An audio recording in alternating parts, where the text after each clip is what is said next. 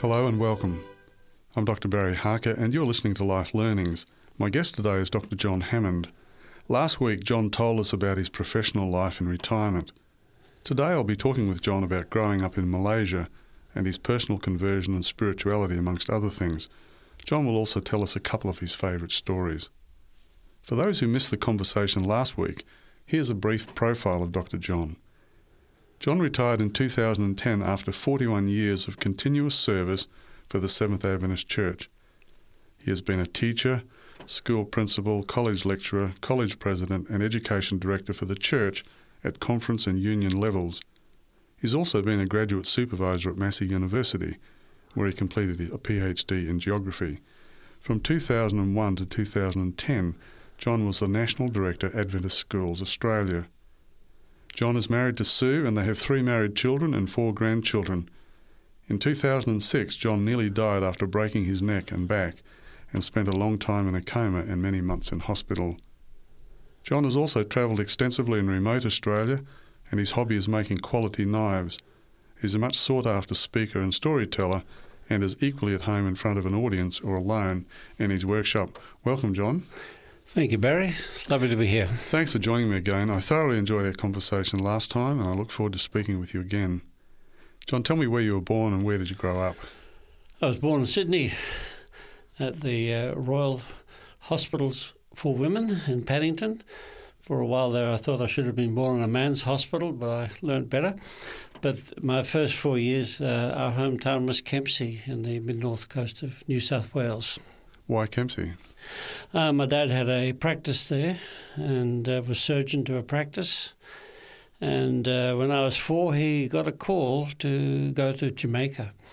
And he turned it down because he had a new house, a new car, 3 small boys.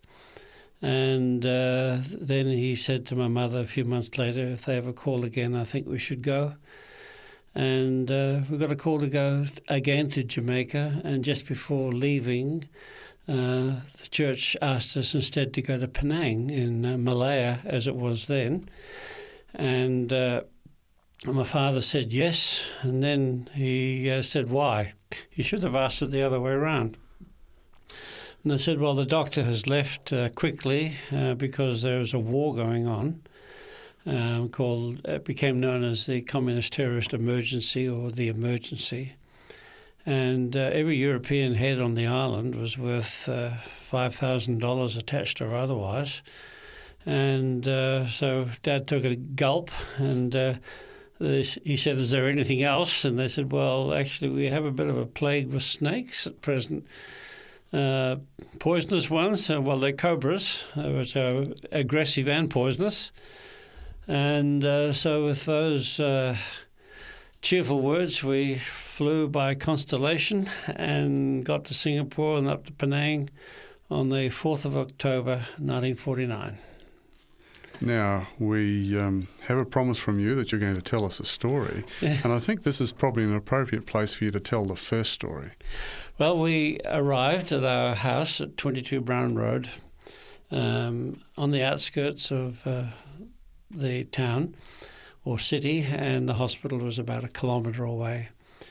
And I know the experience of being a brand new missionary, and my parents would have had the same feeling. All was strange. We arrived at night time, jungle noises, oppressive heat, and we slept after a fashion. Being a small boy, I slept like a log.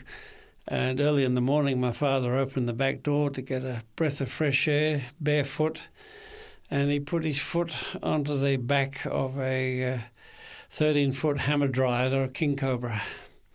And he felt this thing writhe and wriggle, and he slammed the door so fast, he nearly left his foot outside. And that's one of my early memories of Penang, was Dad's hand shaking and his voice quavering, informing my mother not to unpack anything, that we were returning to Australia tomorrow on the first flight. And with that, we sat down and had breakfast. And he was probably reflecting on the return missionary stories he'd be able to tell after being a missionary for 18 hours. And anyone who knew my father knew that he never really lacked indecision. And he thought hard during breakfast, and he said to my mother, I'll tell you what we'll do. We'll have prayer, and then I'm going to open my Bible, and I'm just going to open it anywhere and shove my thumb in, and if there is not a message from God under my thumb, then we'll go home. Simple as that. And so we did. It was a good prayer. And knowing that whatever was going to be under his thumb would significantly alter their lives for the rest of their lives, he opened his Bible, and under his thumb was a text he'd never read before. That was Luke 10, verse 19, and I notice you're looking at me as I say this. I don't need to look it up because it became our family's favourite text. This is what it said. He'd never read it before. Behold, I give unto you power to tread on serpents and scorpions, and over all the power of the enemy, and nothing shall by any means hurt you. And he looked at my mother and he said, I think we have to stay. Well, we were there for 12 years, and in that 12 years, we killed 12 cobras in the bathroom alone, not the rest of the house. I mean, one came under the dining room table while we were having Sunday lunch. Dad was in the middle of an operation at the hospital, and we cleared off and rang the hospital. He left the patient in an anaesthetic state for an anaesthetised state for 10 minutes, came home, got rid of the snake, went back and finished it. We were never bitten. Mind you, we got chased. But we were never bitten. I still don't put on shoes until I click the heels together in case there's a scorpion inside. We were never stung. But the second part of the text, and over the power of the enemy, all the Europeans on the island, or most of them, had 1940 model Fords with half-ton of armour plate and just a little hole in the windscreen. But the terrorists would chop a tree down in front on a jungle track and then chop a tree down behind, and without air conditioning you had to get out. And they would just shoot you. And one of their favourite tricks was to sneak into the town and knock on a door in the middle of the night, and when you open the door, just shoot you dead. And one night at about 2 o'clock we got that knock. And Dad went to the door. He stood behind a pillar and he asked in English, who is it? And in Malay and Chinese and Tamil. And finally a voice said, Doctor, we have a sick man. And every doctor who's taken the Hippocratic Oath will go and do their best. And he opened that door wondering whether it was his last moment here on earth. And there were two men there. And he said, where's the sick man? Oh, in the car on the road. Now, that to Dad was one of the longest walks in his life. It was only a few metres, but he believed he was walking into a trap. But he went out, and on the back seat was a man nigh unto death, and he had a ruptured appendix. And he said, why didn't you take him to the government hospital? They sent us away. He said, quickly go to our hospital and we'll be there. And he followed in his car. Operated, saved the man's life, kept him in hospital for 3 weeks. He'd never heard of Christ, but he gave him Chinese copies of Signs of the Times, and never charged him anything. And the man went home, and we heard nothing more about it until the day before we left the country. 12 years later, there was a knock on the door, and Dad had already left. He was in Australia. And there was a Chinese man at the door. It was quite safe. The emergency was over. And he asked if he could speak to Dr. Hammond. And I said, oh, he's back in Australia. He asked if he could speak to my mother. So I said, La Chapeng, come in. He asked if she could remember this incident of the sick man, and she couldn't. And he said, do you know who that man was? And even now the name's man is sensitive, but any person, any Malaysian would know that this man was in charge of all the communist terrorists, and a fearsome man. And it was him. And then he held out a piece of paper just about A5. There was our photo of our car and its number, P5104, and the 5 of us. And there was a message in Chinese and Malay. And it said that this family is not to be touched, not to be harmed in any way. And this was a message distributed to every communist terrorist camp from Johor in the south to the Siamese border. And so it was just the day before we left, God opened the window of heaven just a fraction to let us peek in and see how we had been protected. One of the big regrets in my life, being a collector of eclectic bits and pieces, was I didn't keep that piece of paper. And it was signed by order. This is my personal protection. And so on the strength of that, we lived in Malaya for 12 years. That story's pretty hard to beat, John. It's true. Yeah, it's an amazing story. Tell me about other members of your family. I've got a profile of your dad already. He was an orthopaedic surgeon. He brought the current technology, or was current in the 1960s, in hip replacement surgery. He worked with Sir John Charnley at the Centre for Hip Surgery in England. Sir John wanted Dad to succeed him, but he wanted to come back to Australia. He became the original hippie doctor, and he replaced over 4,000 hips prior to his death. And I have a brother who's also Dr. Brian Thomas Hammond, but he's a radiologist. That's caused a few confusions. I must admit that there's too many doctors in the family, because my son is also a doctor. He's up in Queensland. But Dad always believed that his 12 years in the mission field as a general surgeon gave him wonderful experience. In fact, when he did his fellowship of the Royal College of Surgeons in England, he flew through, and I think he was one of 3 out of about 400 who passed on their first attempt. What about your mum? My mother was Scottish, came out when she was 12, never lost her accent, and she was a Howie. Anyone who knows the Howies knows that they're all lateral thinkers. And she was the perfect foil for my father, who was a brilliant linear thinker. He didn't have terribly much perception about people, but my mother was an absolute lateral thinker and knew people, and people suggested I might be a combination of the two. I hope it's a good combination. Tell me about your brothers. Brian's a radiologist. Is he the older? Or? He's my older. Mum had 3 boys in 3 years.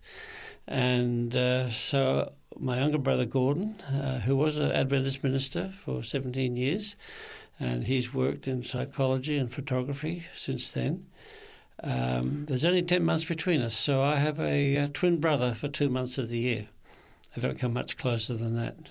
What was the impact of being number 2 in these 3 boys? I think, well, there was no literature written on childbirth order in those days, but looking back, if I want to view my life with a degree of self-pity, then I could say I was a classic case. I also accept the fact that I must have been a difficult kid at times. A middle child survives in different ways. And I'm sure there are many middle children listening at this moment saying, I can identify with that. But we had a very cosmopolitan upbringing, went to many schools in different countries. And I just look at the whole thing as a preparation for what God wanted. I'm always conscious of the fact that God probably picked me out many generations before I was born. I mean, the Bible tells us that even under the 10th generation, he's looking and he's knowing. What was it like growing up in an Islamic culture? We had to be very careful. The Islamics that we grew up with were very gentle people. And I've always had no problem visiting and dwelling amongst, because I say to them, our Sabbath follows right after yours. And so we're all getting in the mood about the same time, and our holy day starts on Friday evening. And I'd love to come and eat at your place because we don't eat unclean food. And that warms them up. But there is also a belief among thinking Muslim theologians that the Seventh-day Adventist belief structure is more accepting and tolerant of Muslim beliefs and more in tune to what they are trying to do. There are many, many good Muslims. How long were you in Malaysia? I think you said 12 years. Yeah, 12 years. And from what age were you? You were about 4? 4 to 16. 4 to 16, yeah. You've told me about your experience at school previously, and you've also told us about your school experience with Mr. Boyle. Would you like to tell us a little bit more about your personal conversion? When, from the age of about 8 or 9, I was always thinking about baptism. I enjoyed going to church, and there was something about being part of a church community that always appealed to me. When I was going through the difficult teenage years, my parents were wise enough to let me fully participate in the local youth scene at the church, and so I went to Pathfinders, and I'd go to the pastor's house, and I had a wonderful Chinese pastor who retired and is buried here in Cooranbong, Pastor Chong Tat Kong, and his wife and family, and a child giving their life to God can only see God through the eyes of their own perception of human beings who represent God. And so I was surrounded by youth leaders and a pastor and a church community that were totally accepting of me, and there was no question in my mind. But by the time I was baptised, particularly after this experience with Jimmy Boyle, I was ready to be baptised. And strangely, I was baptised knowing that I would not be perfect. I don't think I was baptised into some euphoric, although I did let God badly down on the day of my baptism. I was riding to church and I had a brand new white shirt, and a man going past in the bus decided to get rid of his load of well-chewed beetle juice that had been in his mouth for an hour or so, and he spat it out the window. I left a blot on my back about the size of a dinner plate, and I think I pursued him in inappropriate language, about 3 different languages, and the whole bus rocked with with laughter. So I had a test on the day that I was baptised, but we survived that. Now, tell me about your wife. I'd be nothing without my wife. What's she like? Sue. Sue was born in Traralgon in Victoria, but grew up on a pineapple farm at first and on a dairy farm. Her father was a cripple, and mother and 3 girls ran the most efficiently run dairy farm in the district. There wasn't a weed.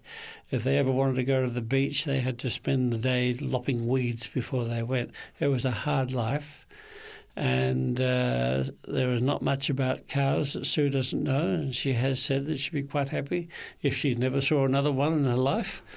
But she has supported me with coming up to 46 years of marriage. I met her here at college. And as soon as I saw her, I thought, I'm going to change your surname to Hammond. She laughed at my silly jokes, so that was a good start from my point of view. But she's a very quiet person, and she's not upfront, but she's very, very faithful and extremely loyal. Extremely good principal's wife. You could never catch Sue gossiping or telling tales. She comes from an Irish background. Her ancestors were carefully selected by the best judges in Ireland, and she's got that Irish temperament, so you don't walk on her. But she's a wonderful grandmother to her children, and I just couldn't imagine life without her. What are her interests? She loves working in the garden, and she loves looking after her children, and she spends an hour every day, and she's transcribing the Bible. And she takes notes, and she has a little desk in a quiet corner of the house. And I think that is probably her most precious time of the day. Tell me about your Christianity and your teaching.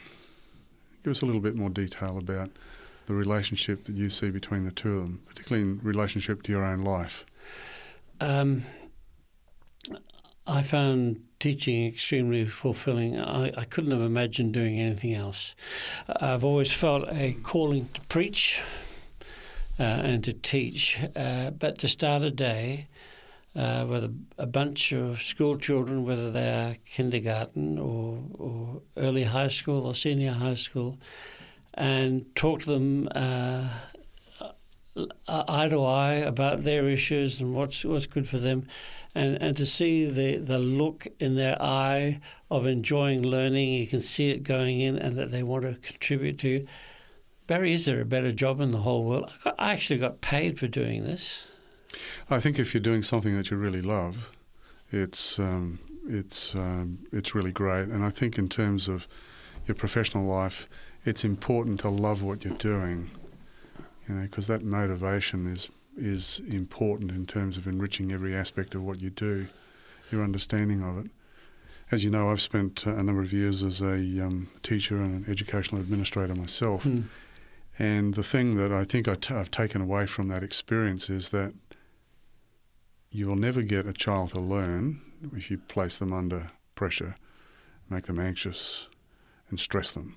So there's got to be a good relationship between the teacher. The student has to know and understand that someone appreciates them, has mutual respect. You demand mutual respect, but at the same time, the fact that they know that you love them and are looking after their best interest draws out the very best in them, I think. Yeah, well, they know that you love them. And if you don't, I have seen teachers spend a lifetime in the classroom, I think, to exact revenge, and they're hated for it. But if you love the children, you love their company, and you love telling stories, and you love imparting knowledge, and you have a good dose of incipient immaturity, then you've got a wonderful career ahead of you.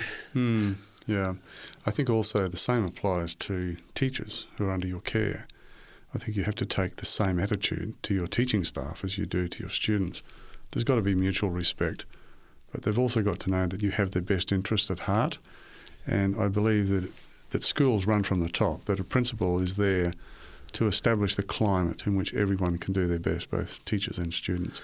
Yes, a principal has a principal role, there's no doubt about it.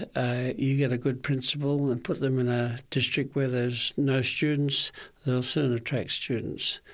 Probably the hardest role that I've had is being principal of boarding schools. So I spent 8 years doing that.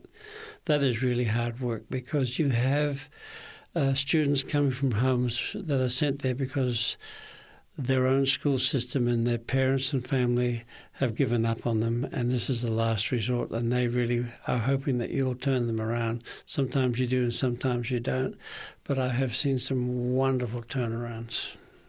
I think that for me is one of the most satisfying aspects of the teaching profession, to see the influence that you have on a young life that could go left or right, and to help people to make the right choices. And one of the things I really appreciate about modern education is the emphasis on choice and cause and effect, and helping people to understand the consequences of their choices so they make better choices for themselves. I've always got to remind myself, when I'm talking to a bunch of 10-year-olds, another 10 years they'll be calling you by your first name, and they'll be your equal. And they'll remember how you treated them. They'll remember your attitude towards them. They'll remember whether you like them or loathe them. A lot of people forget this. These little kids are going to grow up, and they're going to grow up quickly. And I'm now bumping into grandchildren of the kids that I taught. Yeah, that must be satisfying. It's wonderful. I wanted to ask you about your time in Fiji. You were principal of Fulton College there in the 1980s.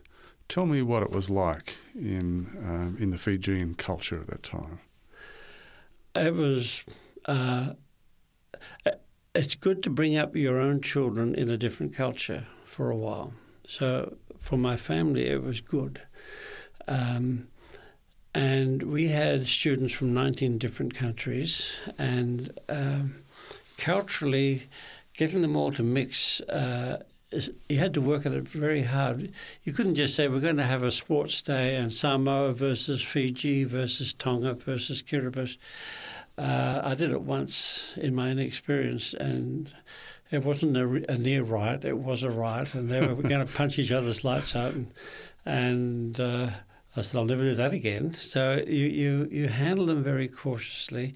You lean very heavily on your cultural group leaders to advise you.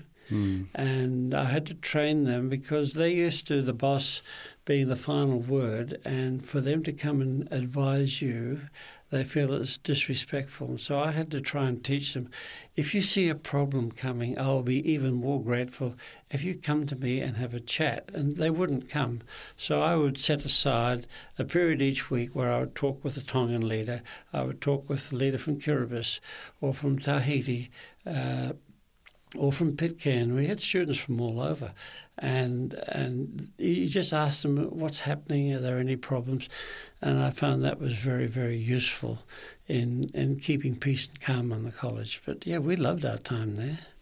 We could see that they were building up to a coup, and which did happen just after we left. There was an inevitability there.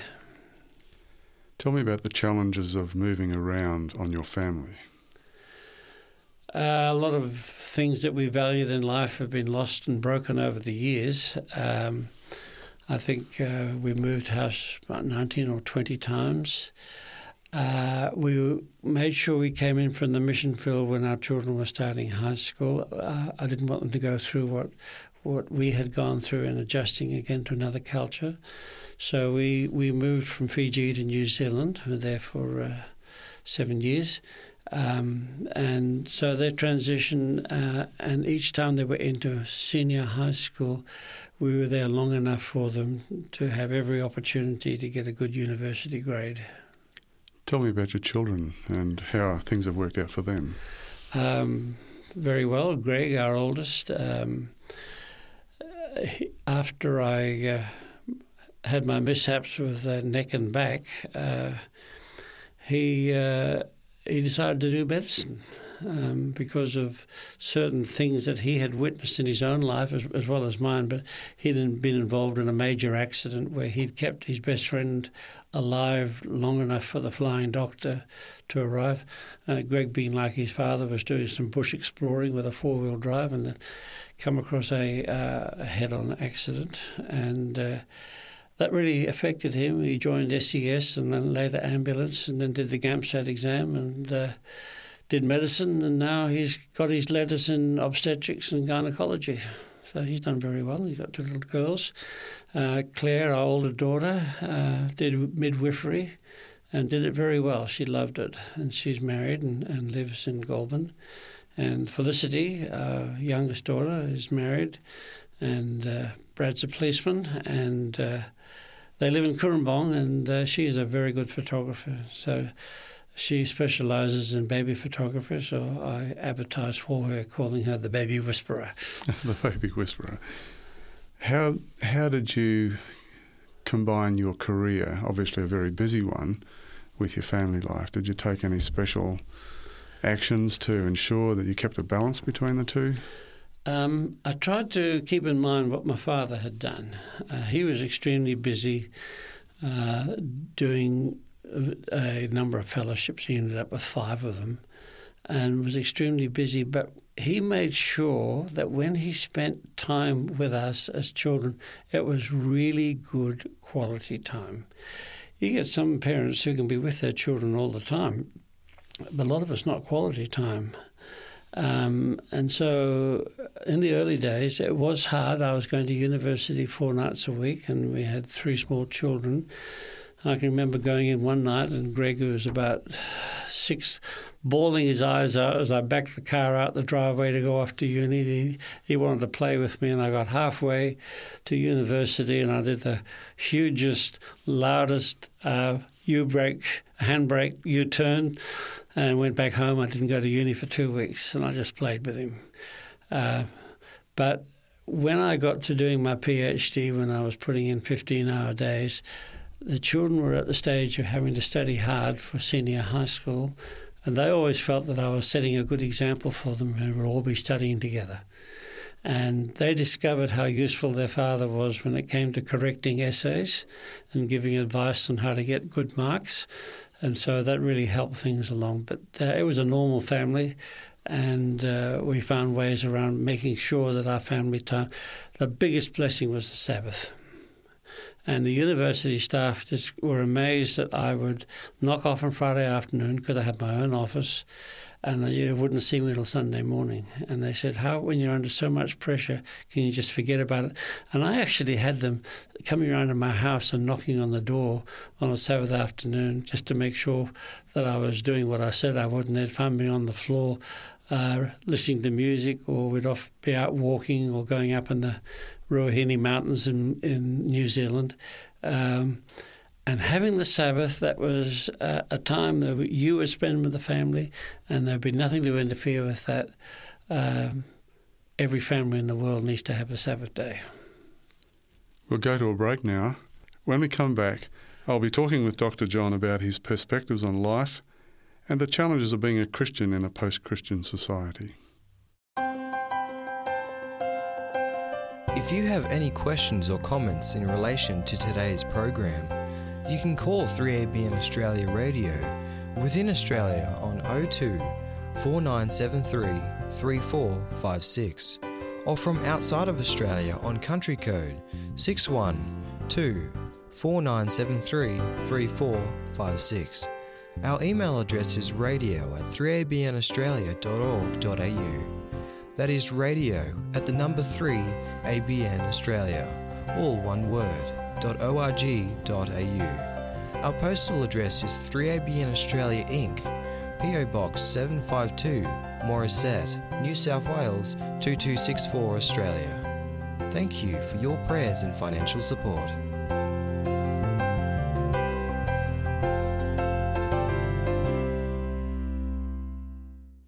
If you've just joined us, I'm Dr. Barry Harker and you're listening to Life Learnings.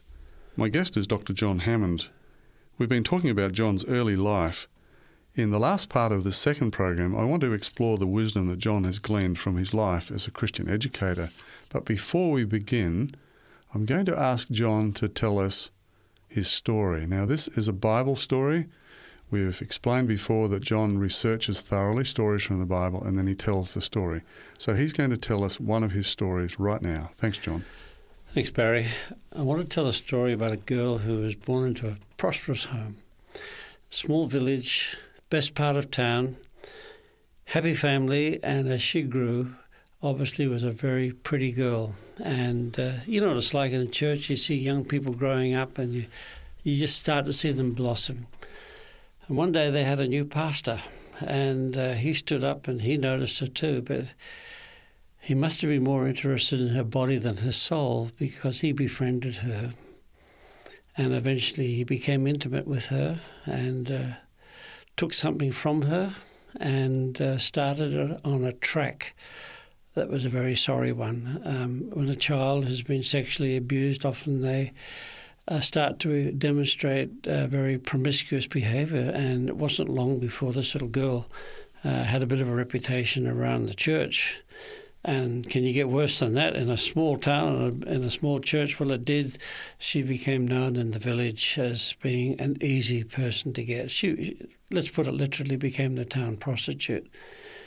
And you shake your head and think, this beautiful child, can she do anything worse than that? Well, she did. Somehow she became involved in spiritualism.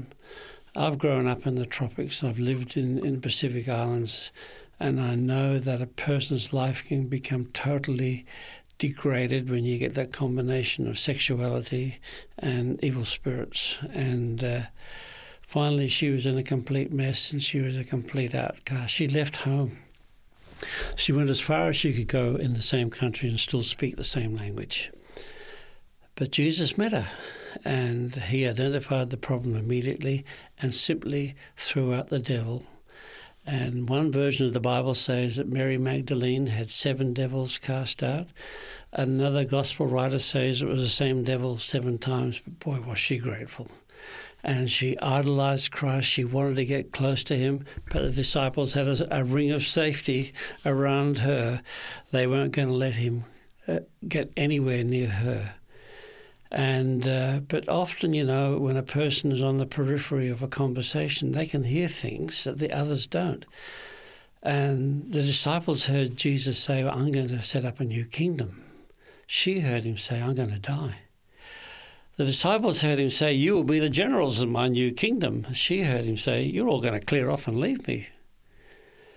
And she realized that he was going to die. So she thought, if I can't get near him in life, I'll prepare for his death. Now, there was a party going on because the man who had caused the problem, he must have had a guilty conscience and become sick because he got leprosy and no one would touch him, but Christ healed him, and that was Simon the Pharisee. And we are told that he was the same person that first seduced Mary Magdalene. And when he was healed, he wanted to have a party. They were all invited, but not Mary. But with your imagination, you've got to remember that every village had an apothecary where they sold perfumes because they believed that a person's spirit would try to return for 4 days. And so they would keep the body sweet with perfume. And she goes to the apothecary and she asks for the very best perfume. And he probably showed her all the in-between stuff. And she looks him straight in the eye as only an ex-prostitute could. And she says, I want the very best, no mucking about. So he goes to the safe and he opens it up and he's not even going to let go of it. He said, well, there it is. That's $40,000 worth, a year's wages. She says, I'll take it. Well, he's a good Jewish shopkeeper. He knows how she's earned the money, but he takes it. And she goes off and she's probably saying to herself, you fool, Mary. You're impulsive as ever. What have you done this for? And she takes it home. But the scenario is set because at the party, she's not invited. She's looking through the window. She sees that nobody has washed Jesus' feet. So she goes home and gets this perfume. And this perfume has come from the Himalayas, from the spikenard. And to show you how valuable it is and how special it is, in 1922, when Howard Carter discovered the tomb of Tutankhamun, he dug down 16 steps into blank earth, but he uncovered the steps and he came across a door that hadn't been opened for 32 centuries. Now, Barry, you try and imagine 3,200 years. There is a door and the seal is on it. Nobody has opened it in 32 centuries. He got into it. Oh, I'd love to have been there. And he goes through the various rooms until he comes to the burial chamber. And there was a pot, and inside the pot is a little jar. And if you go to the Cairo Museum, look for the little leopard with the pink tongue. It had spikenard in it from the roots of a little plant that grows up near the snow line in the Himalayas. And in his account, he says when he took the lid off, that perfume was still flowing out after 32 centuries. And there was this incredibly valuable thing in an alabaster jar that was never to be broken. The impulsive Mary Magdalene brings along and she breaks it open and smears it on his feet. And as the smell goes across the room, the conversation dies and they're all looking at her. You know who the first person to speak was? It was Judas. His keen nose, he smelled expensive perfume and he says, oh, that money could have been used to feed the poor. This was the same man who was milking the common purse for his own needs. And the rest of the disciples who thought that Judas was pretty good, they were murmuring, saying, yeah, this is good. And here was Mary utterly embarrassed. The last thing she wanted was to be singled out for attention again, and the whole crowd is looking at her. And Jesus, he speaks up and he says, leave her alone. And he uses a word that's only used once. He said, she has done a kalos thing. The Bible says beautiful. You know, we try and define that word and redefine it and redefine it. When you and I were young, we used to say, oh, beauty. You know what kids say today? Well, wicked, I think, is one of the things. That means nice. And they're still trying to redefine that word. She's done a beautiful thing. You know, he was to die a few days later. And at that moment, Mary was the only person alive who fully understood his mission. It was Mary who followed him to the cross. It was Mary who stood at the cross. Mary was there when he was buried. And of all people ever born, just get this, just take a moment to savor it. Isn't it amazing that Christ chose a reformed prostitute to be the first person to reveal the risen Saviour? And he said something about it, because while we have been talking and while our listeners have been listening, we have fulfilled a prophecy from the Bible. And I'm reading it here. In Mark chapter 14 and verse 9, "Verily I say unto you, wherever the gospel shall be preached throughout the whole world, this also that she hath done shall be spoken of for a memorial of her." And to me, that is my favourite story from the Bible, because Jesus chooses people not because what they were. He chooses them for what they will do for him. And it amazes me that Christ chooses people. He could get an angel just sitting here and interviewing you. Boy, it would do something for your ratings. But he chooses simple, sinful human beings, because when a human being can reflect the face of Jesus Christ to the world, it is a terrible rebuke to the devil. It is doing everything the devil said was not possible, that a human being can be Christ-like. That's what our salvation is all about. Imagine what the world would be like, John, if everyone looked at what we could be rather than what we are. In other words, if we saw the potential in the individual that Jesus saw in Mary Magdalene, and we extrapolated that to our behaviour in the world, what a marvellous place it would be if we were all looking out for the interests of other people. Well, this is the problem with the world, and the countless books you read on the power of positive thinking and how to be a success in life. It all dwells on the power within you. But Christ comes completely around the other way, approaches it from reverse and saying, I'm not worried about your past.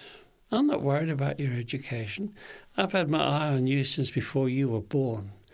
And I'm only interested in what you can do in my name. And it is very hard to be a negative personality. In fact, it's impossible when you keep that thought in the front of your mind. John, tell me about the person in your life who has influenced you the most. My mother and father were very, very powerful. I've had some very good mentors in life, and God has put some wonderful people across my path. And I would pay tribute to some of our older ministers and education directors, many of whom have passed on, who just played a wonderful role at the right time. You know, when I first graduated, our senior pastor in the district was Pastor Eric Boehm and his wife, Grace. They just took us and they were like parents to us. There was none of this, now this, and don't do that. And mind you, he had to tell me once or twice that I was acting a little bit too much like a youth. And then people like Pastor J.B. Keith and Aubrey Mitchell and people like Dr. Gerald Clifford, who died last year, who was our education director, and lecturers at college who were very kind. A Dean of Men, Don Bain, who took me aside and very gently pointed out that just hang in, you'll graduate soon. And these sort of encounters mean a lot to me because they come from the lips and minds of people that I've always respected, and I would take it from them. And there was nothing harsh. Although I did get one or two very harsh ones, but they were also given in love. And I think one of the best tellings off I got was from a farm supervisor in Fulton when I pick some of his crop of cassava for visitors who suddenly arrived without clearing it with him first. He was infuriated with me, but out of that came a very, very strong friendship because we both had to bend a little bit. And I've had some wonderful mentors in life, some of them people that you wouldn't even imagine, people that God sends along at the right moment just to give you that support. John, this leads in, I think, to the whole question of transmission of Christianity from one culture to another. Obviously, these older mentors that you had a powerful influence on your life. We live in a post-Christian culture now.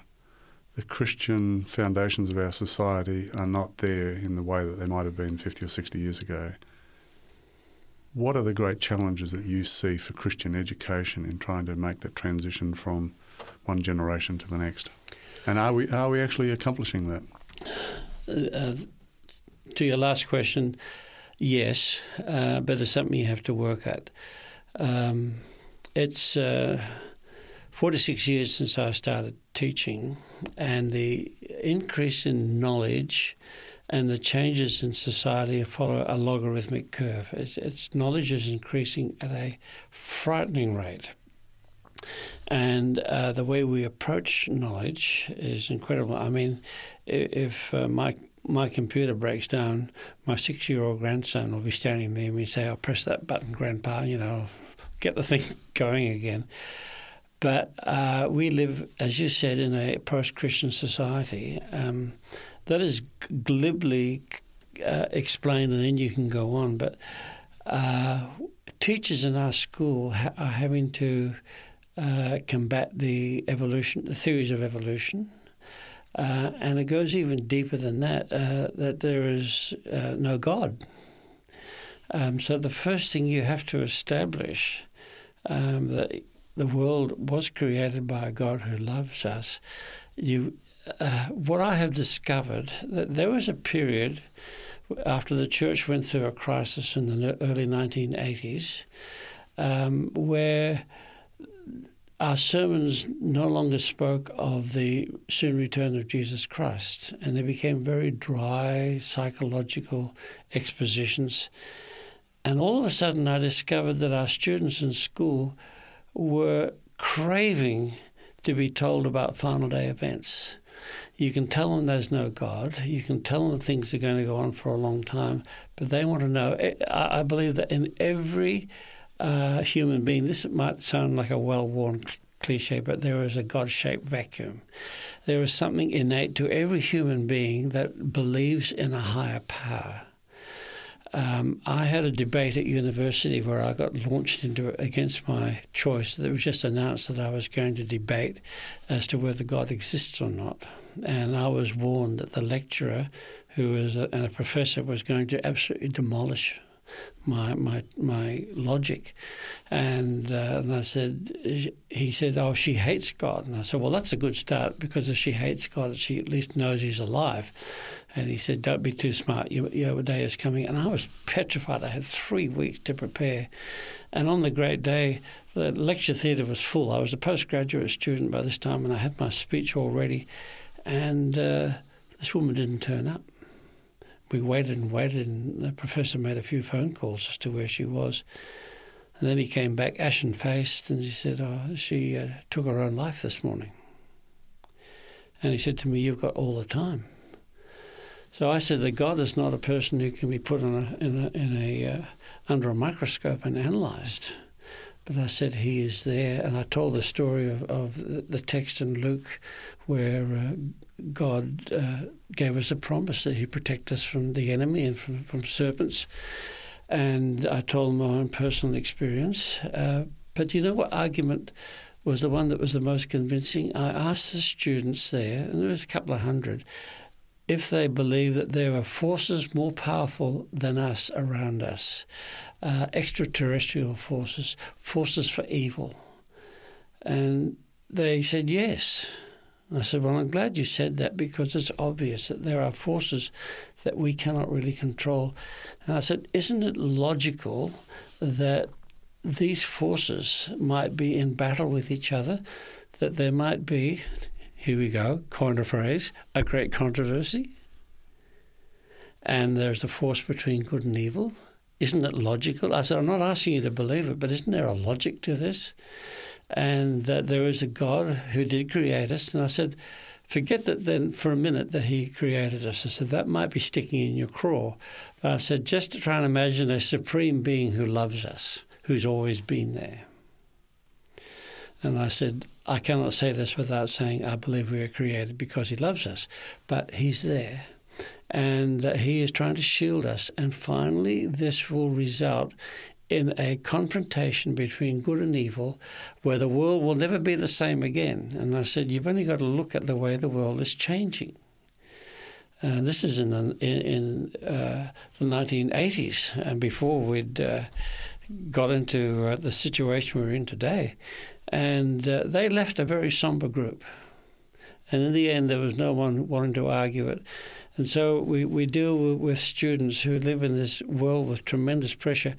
And, I mean, when you and I were young, if a couple lived together without being married, it would be the talk of the town. These days, it's the talk of the town if you decide to get married and then have relations. And the children in our schools are living in this environment.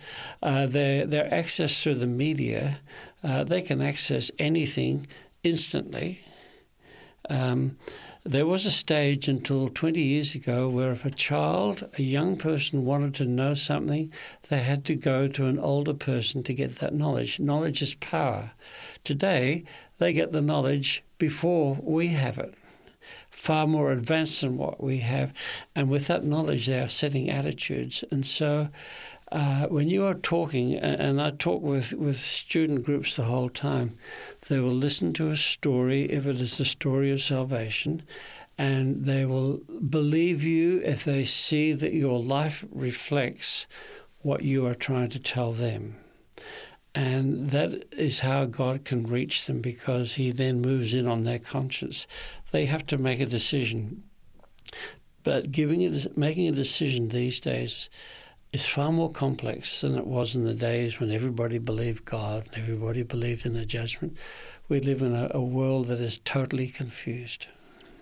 How do we get the attention of students? How do we get the attention of this generation who's obviously facing the sorts of challenges to faith that probably no other generations had to face, at least for a long, long time? I tell them my story. That's all I can do. At the same time, it behoves me to be knowledgeable as possible about the issues that they face.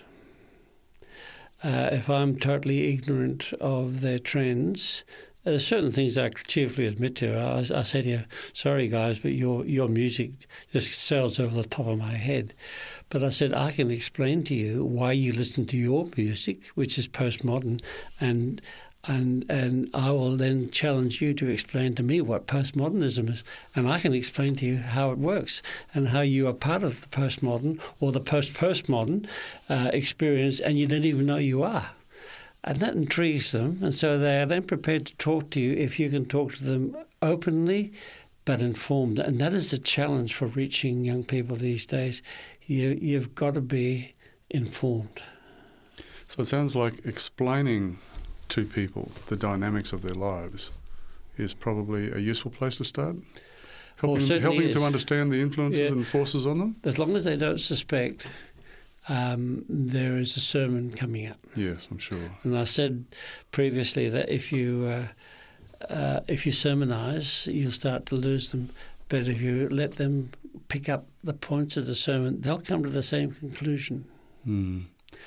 John, we're running out of time. Tell me something that you know about life, from your experience of life, your knowledge of the Bible, that you think we all ought to know.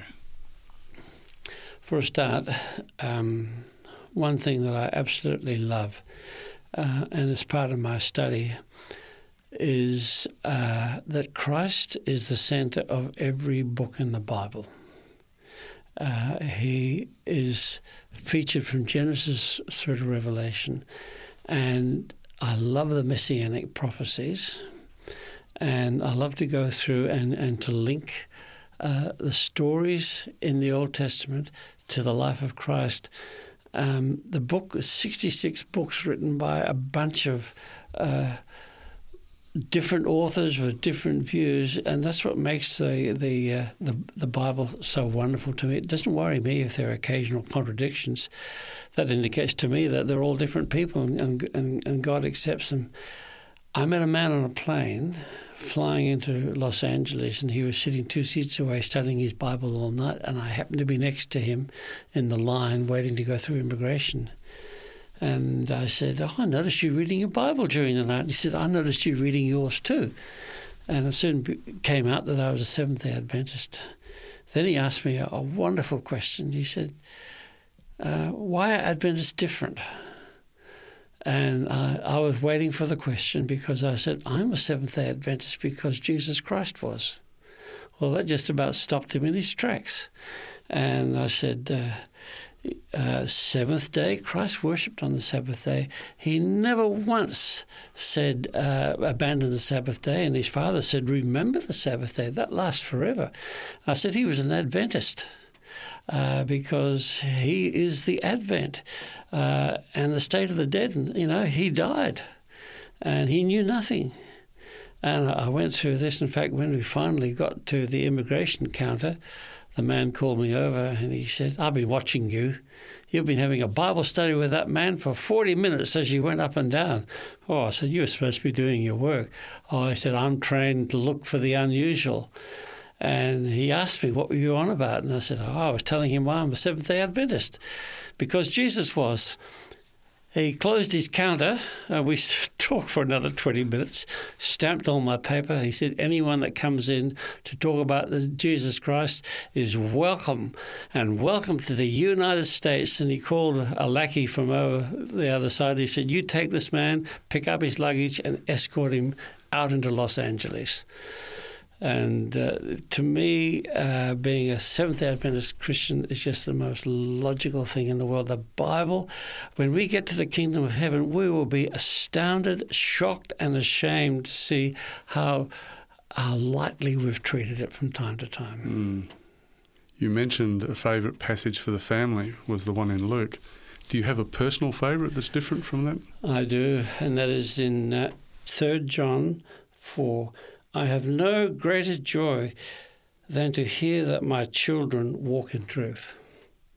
That is my favourite text. John, it's been really great talking with you today. As our custom is, I'm going to ask you now if you'd like to offer a prayer as we close this conversation today and the series of the series of 2 conversations, with a prayer and with a focus on, again, those people who may have had the sorts of experiences that you've had, and you know what they feel like and the sorts of things they've had to go through in their lives, but with a special prayer for them as we close our conversation. Let's pray. Dear Father, we have had a wonderful time talking, and I have had the cathartic experience of telling about my life's journey. And there are many people listening who have not had that privilege. Dear Father, I just pray that each person listening will have the opportunity to express their love for you. May you just grasp that you are part of God's salvation. He has chosen you since before you were born. You have gone through life's experiences so he can use you. And I just pray a special blessing at this very second. May you feel that peace that passes understanding, that you are secure in the knowledge that Christ has paid the price for you. You have been redeemed, and he wishes to use you. I pray this in the name of Jesus Christ. Amen. Amen. My guest today has been Dr. John Hammond. Remember to tune in again next time as I speak with another fascinating guest on Life Learnings. Bye for now, and God bless you and keep you. You've been listening to a production of 3ABN Australia Radio.